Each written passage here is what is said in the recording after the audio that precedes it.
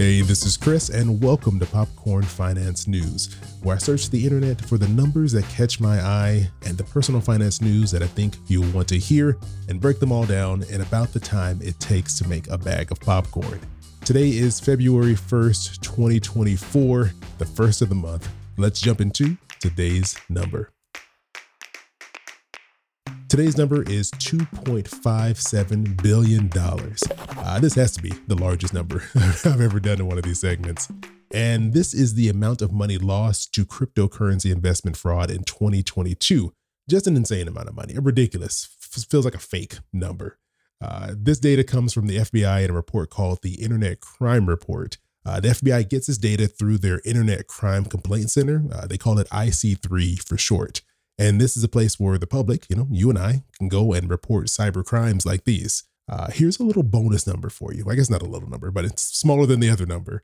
800,944.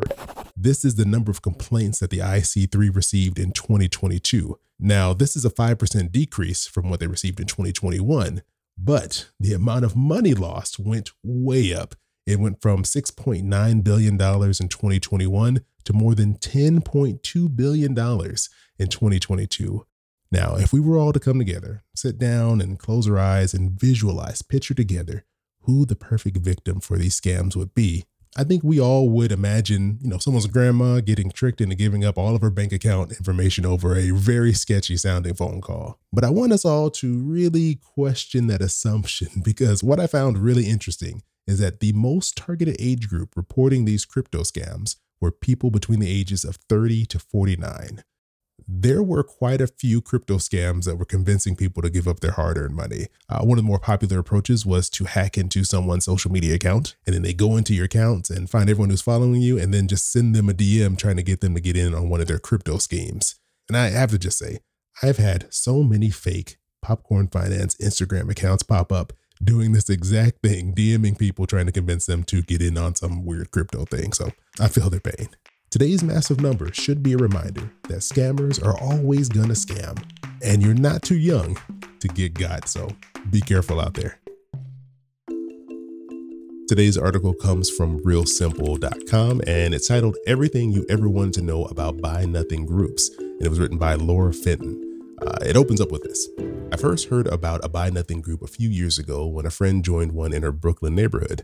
A local group devoted to giving things away for free sounded cool, but at the time, it seemed like a niche idea particular to her close-knit corner of New York City. Today, Buy Nothing groups number in the thousands, with 2 in my own neighborhood. It seems I hear about them every day on social media as friends discover the joy of a giving community. So Buy Nothing groups are something that I think is getting a little more buzz in the news again. I don't know what's bringing it back around, maybe because everything's just so expensive.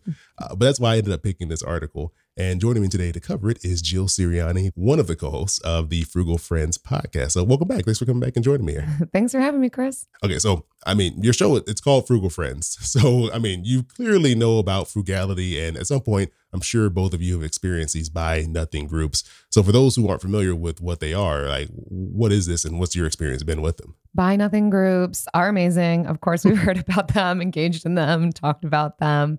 They are local groups who exist in probably your community where you can offer things and receive things for free as you need. And so a lot of times they do exist. They use an online platform, share pictures and location within a certain community of here's what I'm offering. Or you can even put out, I'm in search of, fill in the blank, whatever it is that you're in need of.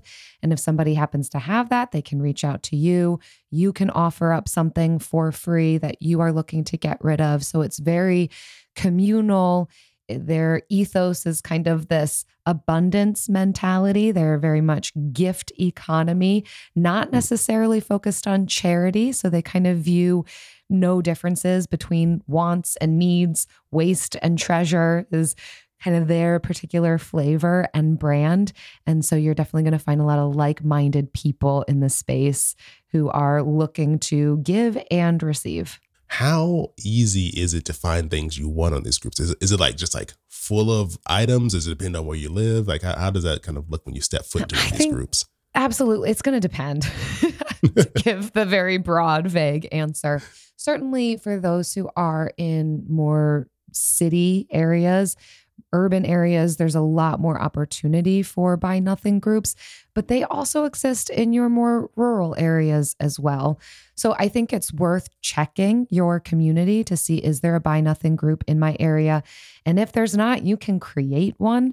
But then as far as finding the things that you need, of course, that's going to depend on what the people have, maybe the value of that item, how many other people might be wanting that item. And it's not necessarily a first come, first serve basis type of offering. So it is up to the person who is gifting an item or items to choose who they then give it to. And they could decide a variety of different ways on how they're going to choose to give it to somebody. So even if you find what you're looking for, you're not always guaranteed that you're going to get the thing. So sometimes it's playing the long game, it's being patient, it's being on the platform for a while and figuring out kind of how the buy nothing group works in your area and how to make the most of it.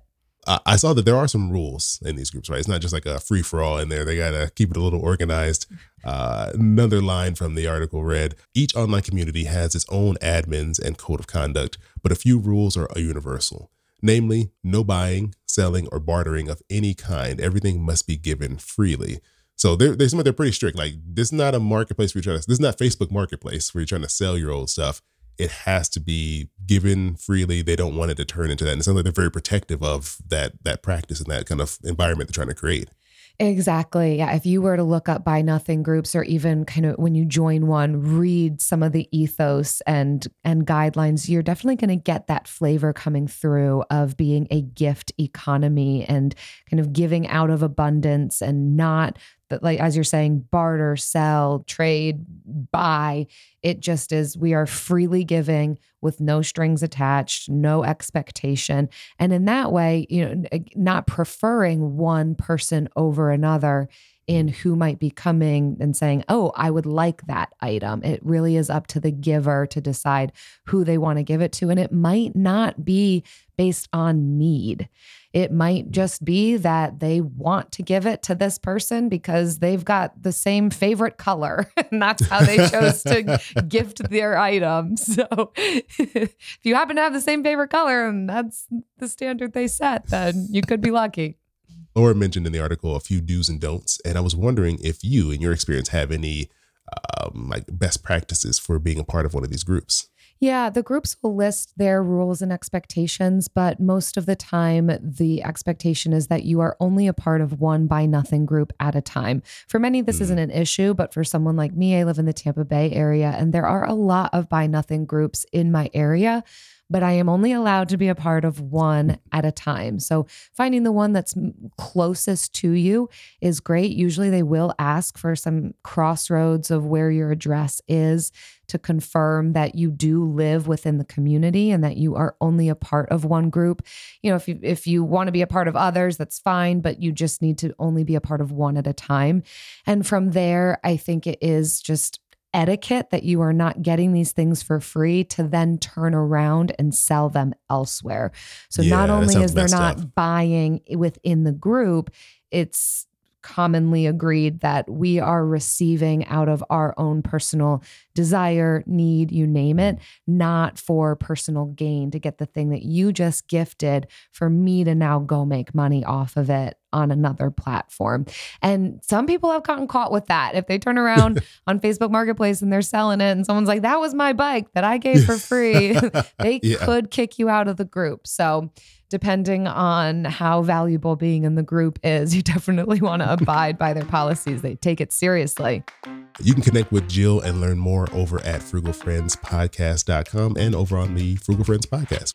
If you have an article or number that you come across that you want me to cover on a future Popcorn Finance News episode, you can send me an email to questions@popcornfinance.com, or you can send me a DM over on Instagram or TikTok. Popcorn Finance Podcast on Instagram, and then Popcorn Finance over on TikTok. And if you haven't already done so, make sure you go subscribe to the Popcorn Finance newsletter, because I'm going to be putting out some info on an upcoming giveaway. I ended up having to delay the second email I was going to send out in January because I got sick again, another cold. Thankfully, it's not COVID. So head on over popcornfinance.com/newsletter and join. So as always, I appreciate you joining me here for yet another bag of popcorn.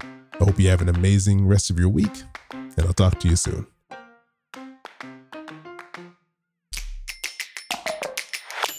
Yeah, boy, keep it poppin' like Mary Poppins.